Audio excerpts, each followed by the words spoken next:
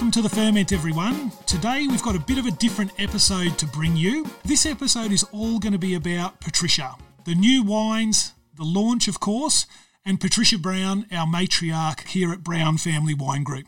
I have Caroline and Emma in the studio today, so welcome to the both of you. Thanks, Harry. So I'm in Studio 3, Caroline Studio 4. Emma, you're going to have to be Studio, I think 5, will it be, Caroline? You can have 5, yeah. 5. And where is that, Emma? Is that at home or are you at the office? It's in Everton, so up on a hill in Everton, Harry. Hoping connectivity holds out for me. So, Harry, as you said, it is that time of year that we launched the Patricia range, but this year's been a little bit different for a number of reasons. And many people who are listening would have worked out already that we've chosen to stagger the launch of Patricia wines this year, as we want to make sure that we're releasing the wines at their prime, but also that we don't have a huge amount of vintage stock in stores, so making sure that demand is there before we launch the new vintages.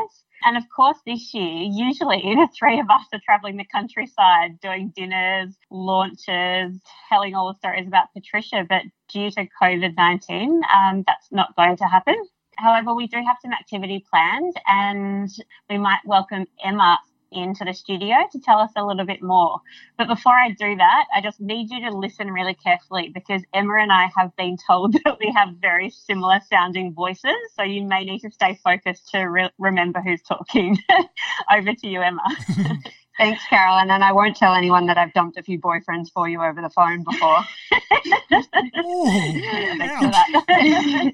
But thanks so much for having me, guys. I'm really excited because this time of the year is pretty special for us, and I know that we're doing this kind of later in the year than the normal 17th of March, but I feel like Patricia has a place in our heart all through the year. So really excited to be talking about Patricia and how we're doing things a little bit differently. So this year, as a lot of you would know, we're not doing one-day launch for all of the wines, which is a really exciting change for us, I think, for many different reasons. Firstly, I think it allows us to actually sell through all of our stock in a timely manner. And so it actually allows us to fully deplete through each of the wines without moving on to the new vintage and leaving behind a whole lot of stock. And I think secondly, it really allows us to release the wines at their optimum. We're really lucky with the Patricia wines that we do have such a diverse range of wines in the tier that a sparkling wine doesn't necessarily reach its optimum at the same time as a Shiraz. So this really allows us to release the wines at their optimum and when the market's really ready for that new vintage to come out in the particular varietal and I guess category that it's working within. So really what that means is we've got a staggered approach through 2020. Some of the wines have already released, the sparkling, the noble and also the Chardonnay, but we will wait a couple of months until we do roll into the Shiraz and the Cabernet.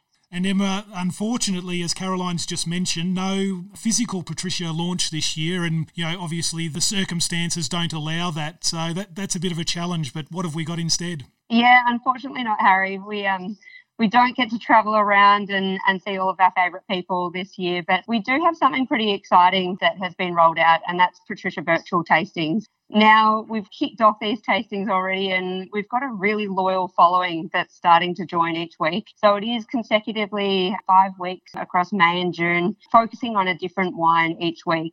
Now, this has been extended to our database and our Epicureans, and we've been getting roughly around 90 to 110 people for each of these Tuesday nights. Some people pairing a special recipe that Bodhi Price from the Epicurean Centre has produced, and some people just really enjoying the wines. Emma, it was just overwhelming to see the number of people tuning into the tasting, some very familiar faces, but also some new people who perhaps don't know a lot about the Patricia range or haven't had exposure to the brand before. Yeah, certainly, Caroline. And a lot of people have come back to us and said, normally in my normal life, I wouldn't have the time to attend a Patricia dinner. And sometimes they sell out and people haven't had access to them. So this is allowing us to reach that audience that haven't otherwise attended before.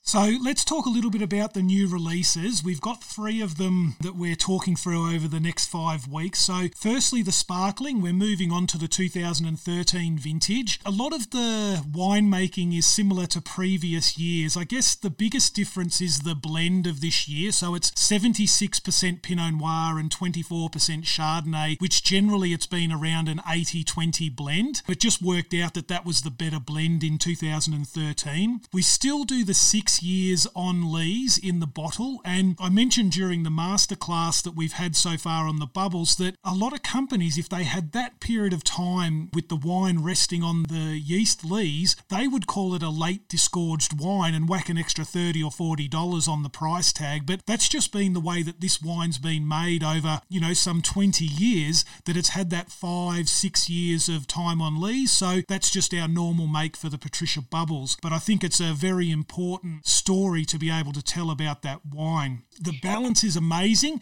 It's got that really tremendous complexity from the time on yeast, but it's also got terrific acidity from the cool climate Whitlands vineyard. It's an amazingly balanced bubbles. The Chardonnay, we're moving on to the 18 vintage, and 2018 in Tasmania was absolutely exceptional. One of those years where it was a little bit warmer, which allowed us to get those really nice high-end stone fruit, richer, riper fruit flavours. But obviously, again, Tasmania has amazing natural acidity. We still went through 100% malolactic fermentation just to drop that acidity down a bit, but it was really the complexity of the vintage giving us all these arrays of fruit-driven flavours and balancing out with the acidity was just brilliant. It's a 50-50 blend of Cayena and our Hazards vineyard, and it's 100% barrel fermentation with natural yeast and a lot of solids fermentation as well, which adds to the complexity. And the final wine for the releases this year is the Noble Riesling 2015. And again, this is fairly similar to what we've had in the past, but really the Noble is very, very susceptible to the conditions. And this year we got an amazing level of really good botrytis, and that meant that our natural sugars in the vineyard were extraordinary. We've ended up with an incredibly balanced wine with 193 grams per litre residual sugar. Now, the 2014 was a deeper colour, and you would think that would have been more botrytis and more natural sugar, but it was only 164 grams per litre. So we've got a sweeter wine, but I think the 15 a more balanced wine, even though it's got a higher level of sugar. We've kept the little bit of new French oak just for complexity, but the other parts of the winemaking are similar to what we've had in the past. So 3 absolutely outstanding wines to be releasing into the Patricia range this year. Fantastic. Now, last week we did the masterclass, the kickoff masterclass for the bubbles, and Ross was involved, and he actually had the 2012 bubbles and then the 13 for a comparison. And not to say that the 13 is better than the 12, but I think it was one of the first times Ross had actually tasted the finished wine of the 2013, and he was just gobsmacked. He just thought it was absolutely brilliant. So that was exciting to see. So we still have some reds to be launched later in the year, but we're still on the 15 vintages as we go. And what we'll do is, as those reds start to make their way up, we'll either do a ferment podcast on those or get some video imagery out to everyone on how those wines are looking on release. Fantastic. So throughout my time at Brown Family Wine Group, I've been presenting the Patricia range for a long time, 17 years in fact. And over my time, I've heard some wonderful stories about Patricia. For example, the great story with Ross pretending that he's a big macho northeast Victorian man, but his mum pouring hot water down his handlebars to keep his hands warm in winter while he's riding his bike down to the local primary school. But Caroline, have you got a little bit of a surprise for us today in terms of the Patricia stories? Yeah, I do actually. I think for all of our listeners out there, as you said, they've probably heard a lot of stories about Patricia Brown, the woman, and what an incredible family matriarch and loving, caring mother that she was to bring up her 4 boys. And really, she was the unofficial CEO of the business, really. And we have heard a lot of those stories from Ross and from John and their brothers as well over the years. But today I've actually called up some members of the next generation. So including Emma, we're going to hear from a few of the next gen members and hear some stories about their interactions and their stories of Patricia. So first of all, I'm going to hand over to Emma to tell us some of her memories of Patricia.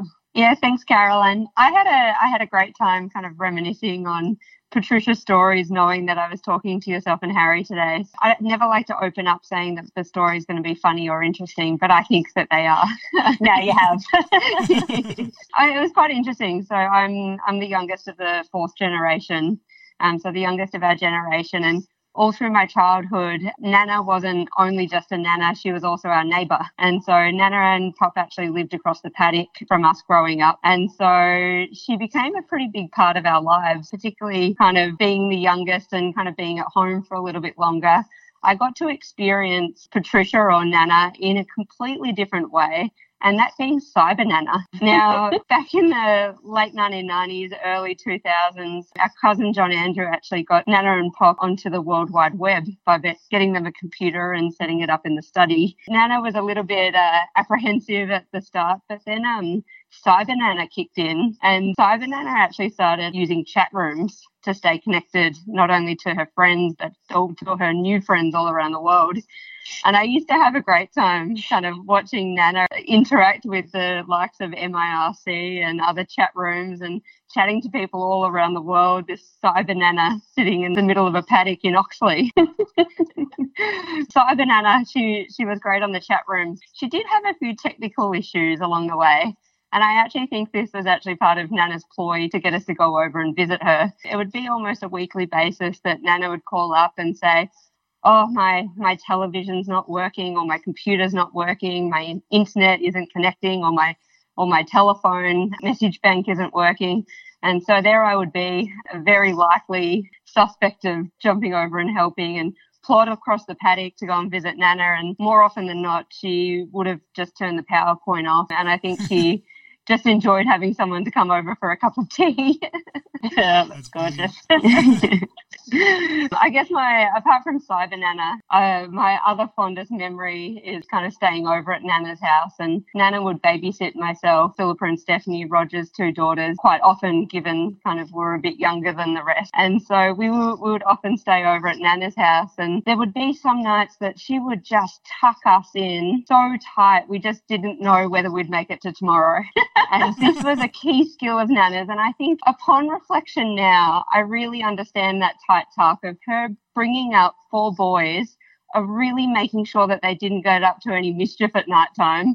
I think that was a key tactic of tucking them in so tight that they couldn't even get blood circulating through their body. So she knew exactly where they'd be the next morning. No, I think I've still got some circulation issues from Nana's tight tucking. Gorgeous stories. Thanks so much, Emma. And a great story there. How about we try to give Eliza Brown a call?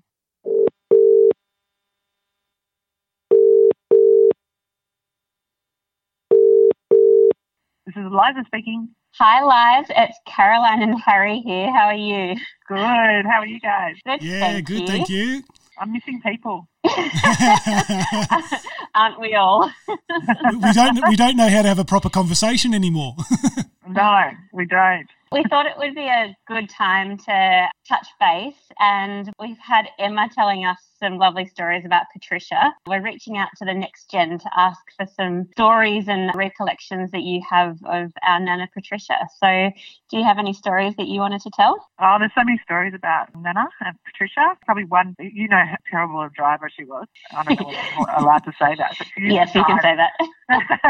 We used to drive with one side of the car in the dirt and the other side of the car on the asphalt, pretty much from Millwall to Oxley nearly every day. And there's only one thing I think she didn't really like very much in the world, which was getting pulled over by the police.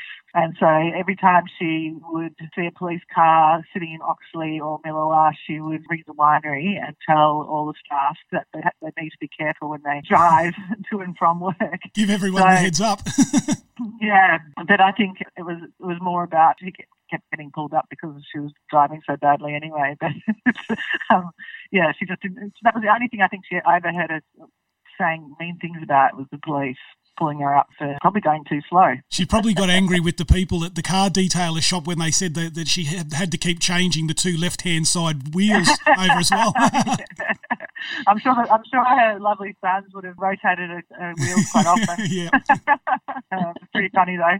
You could always see her coming in a well of dust. I remember when they introduced those rumble strips on the side of the road to stop you from falling asleep at the wheel or whatever it was. And Nana used to drive me to school from Oxley Township to the local primary school, and she used to drive along the rumble strips because she thought it sounded fun.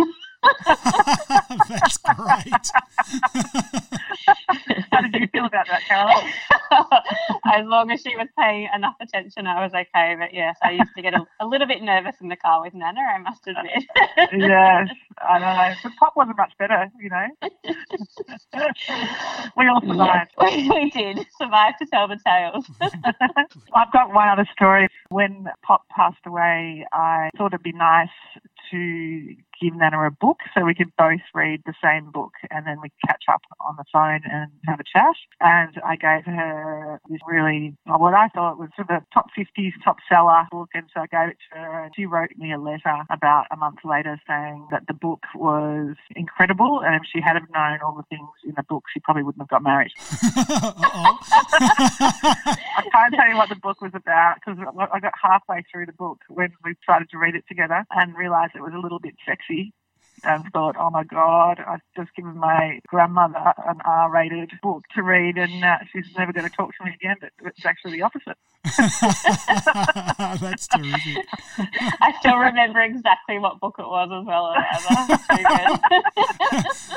Was this before? Read the first couple of pages, I think. Hang on, was this before 50 Shades of Grey or are we talking about this book?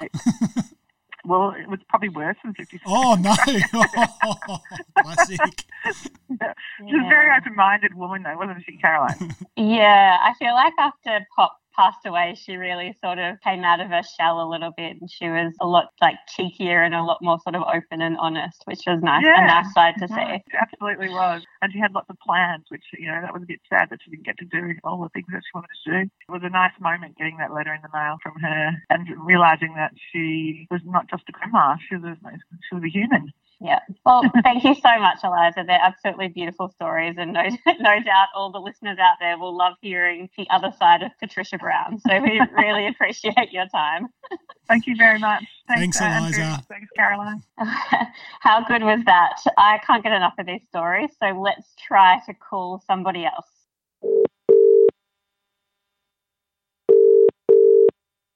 Hello, Angela speaking. Hi, Ange. How are you going? Hi, Caroline. Good. Now, I've got Harry on the line as well. Hi, Angela. How are you? Hi, Harry. Good, thank you. That's good. Welcome to the ferment. Thank you. Very exciting. Now, Ange, we hear you've got a few Patricia stories to tell us. I have got a few little snippets, I think. It was a lot of fun thinking back to lots of happy memories with Nana.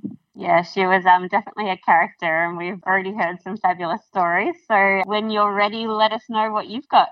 Yeah, so I've got a few little gems here. I guess one of the main memories I've got of Nana is staying at the house at Millawa, which is now the what do we call it now? The front house at Millawa, the red brick house. So we used to stay there when we were kids, and when Mum and Dad were travelling, usually for work over in China and America, we would be sent down to the red brick house to stay for a couple of days or a week or something like that. It was always fun to stay there because that house, when you're a kid, seemed to have lots of places to hide. Nana would always make you feel so warm and fuzzy. And one of those things was always she had a fridge full of lemon curd and she used to have that on toast for breakfast. And she also used to make us these beautiful little butterfly cakes. I remember they were like a little cupcake with the top cut off and the top put back in like little wings and some jelly poked inside, and they were just tasted so good. But she had all these activities for us too. She had this big stamp collection where we'd sit in the sunroom and she'd bring out all the stamps and they had that beautiful smell and we'd dance things for ages and try not to stamp anything other than the paper. At the end of the night, the main memory I think I have was we'd get into these beds, and the beds were big old high beds which they'd had at the house forever, I think. They're probably the same beds that the boys had slept in. We'd get into the bed and Nana would tuck you in. Well, she'd tuck you in, not like a normal tuck in that you would think someone would tuck you into bed. It was the tightest tuck in that you've ever experienced. She would get the sheets and tuck them so hard. I think she was such a slight lady, but she was extremely strong. So she'd tuck the sheets in that you could hardly even breathe. You couldn't move. And you didn't want to say anything to upset Nana. So you'd lie there and then she'd walk out of the room and say goodnight. She shut the door and the room was so dark, and you'd spend about the next couple of hours just trying to wriggle your shoulders out of this tight bedspread that was over the top of you. So That was one funny story, I think. Angela, that is so funny because Emma told a very similar story. She said her Stephanie and Philippa would be lying in bed and none of them would be able to move. No. She was so strong.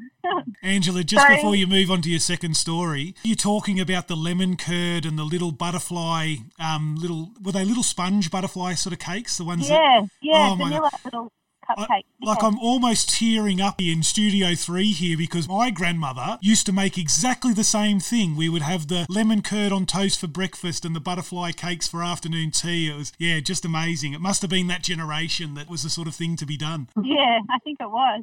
I've got a full recipe book here, actually, of Nana's recipes that we wrote down and got printed after Dad died, actually. We found a heap of recipes, and because the whole family wanted a copy, we got them typed out and distributed a copy to everyone in the family. The funny thing about the recipe book is at the bottom, we've put in the notes that Nana had written on each of the recipes, and she had quite a funny sense of humour. So, like here, one of the ones, it's got the large sponge, and she's written down the bottom, just follow the above directions and don't try to improve on it. There's another one, a nougat slice, and at the bottom she's written rather dry and crumbly. Don't bother with that one. And then another one, the coconut refrigerator biscuits. Notes, unsuccessful when baked light. Funny little it really displays her sense of humour. But I think the other story that I was going to tell you was Nana used to come, her love of gardening I think has come through in all of us. But I love gardening and I think I love growing herbs as well, and I think that comes from her. She used to grow the herbs in her garden at Oxley, and then she would give little snippets to Dad, all repotted, and sent them down to Melbourne to me when I was living in Melbourne. So Dad would roll up in the street and open his boot, and his boot would be full of all these little planted herbs, which I love. But one day I said to her, I really love your tomato sauce. And she said, I'll write the recipe down for you. So she sent this next time with Dad, the big boot full of herbs and the tomato sauce recipe, and I opened up out of the envelope and read through it. It was really, really long about exactly what you had to do. And then right at the bottom of the tomato sauce recipe, it said, but don't bother making it. It takes way too long, darling. Just go and buy some. Oh, that's gorgeous. That sounds like one of those tests, where you got 20 questions, you got to do it in 2 minutes, and like the last question is, don't bother doing the rest of the questions, just answer this one or something like that. Yeah, exactly. It was just very funny. It was a full page of a recipe, and then right down the bottom it just said, well, just don't bother making it. It'll take too much of your time up. Just go and buy some. Thank you so much for sharing your story with us, Ange. I think we've definitely seen a different side to Patricia hearing the stories from our generation. So we appreciate your time. That's my pleasure. We can all sit down and have a glass of wine together sometime soon, hopefully, and share some more. Sounds perfect. Thank you. Thanks, Thank you. Angela. Bye. Thank you so much to everyone from the Next Gen who called in today and told us their beautiful stories about Patricia, or our Nana as we called her. She really was such an incredible woman with a kind, vivacious and very witty personality. I know, Caroline, it's just been brilliant to hear all those stories. I especially love Emma's with Cyber Nana. I've just got visions of Patricia sitting behind a computer and going, I really would like to catch up with someone. So just flicking the computer off and ringing around till someone could come over and fix the computer and have a cup of tea. I just love that. And some of these stories, I think, not only me, but everyone will be using these over the next few years just to tell our loyal followers of the Patricia range just what an amazing lady Patricia was. So thank you so much for your time today, Emma, and sharing your stories, and thank you for joining us at the Ferment. Thanks, Harry. Thanks, Caroline. Thanks so much, Emma, and all the best for the rest of the masterclasses to roll out over the next few weeks.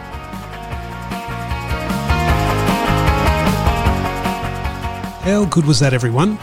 If you have any feedback for us at the Ferment, please send us an email at theferment@brownfwg.com.au. Also, don't forget to check out our Tasting Note podcasts. Thanks for listening to The Ferment, everyone. Stay safe out there, chase hard, look out for each other.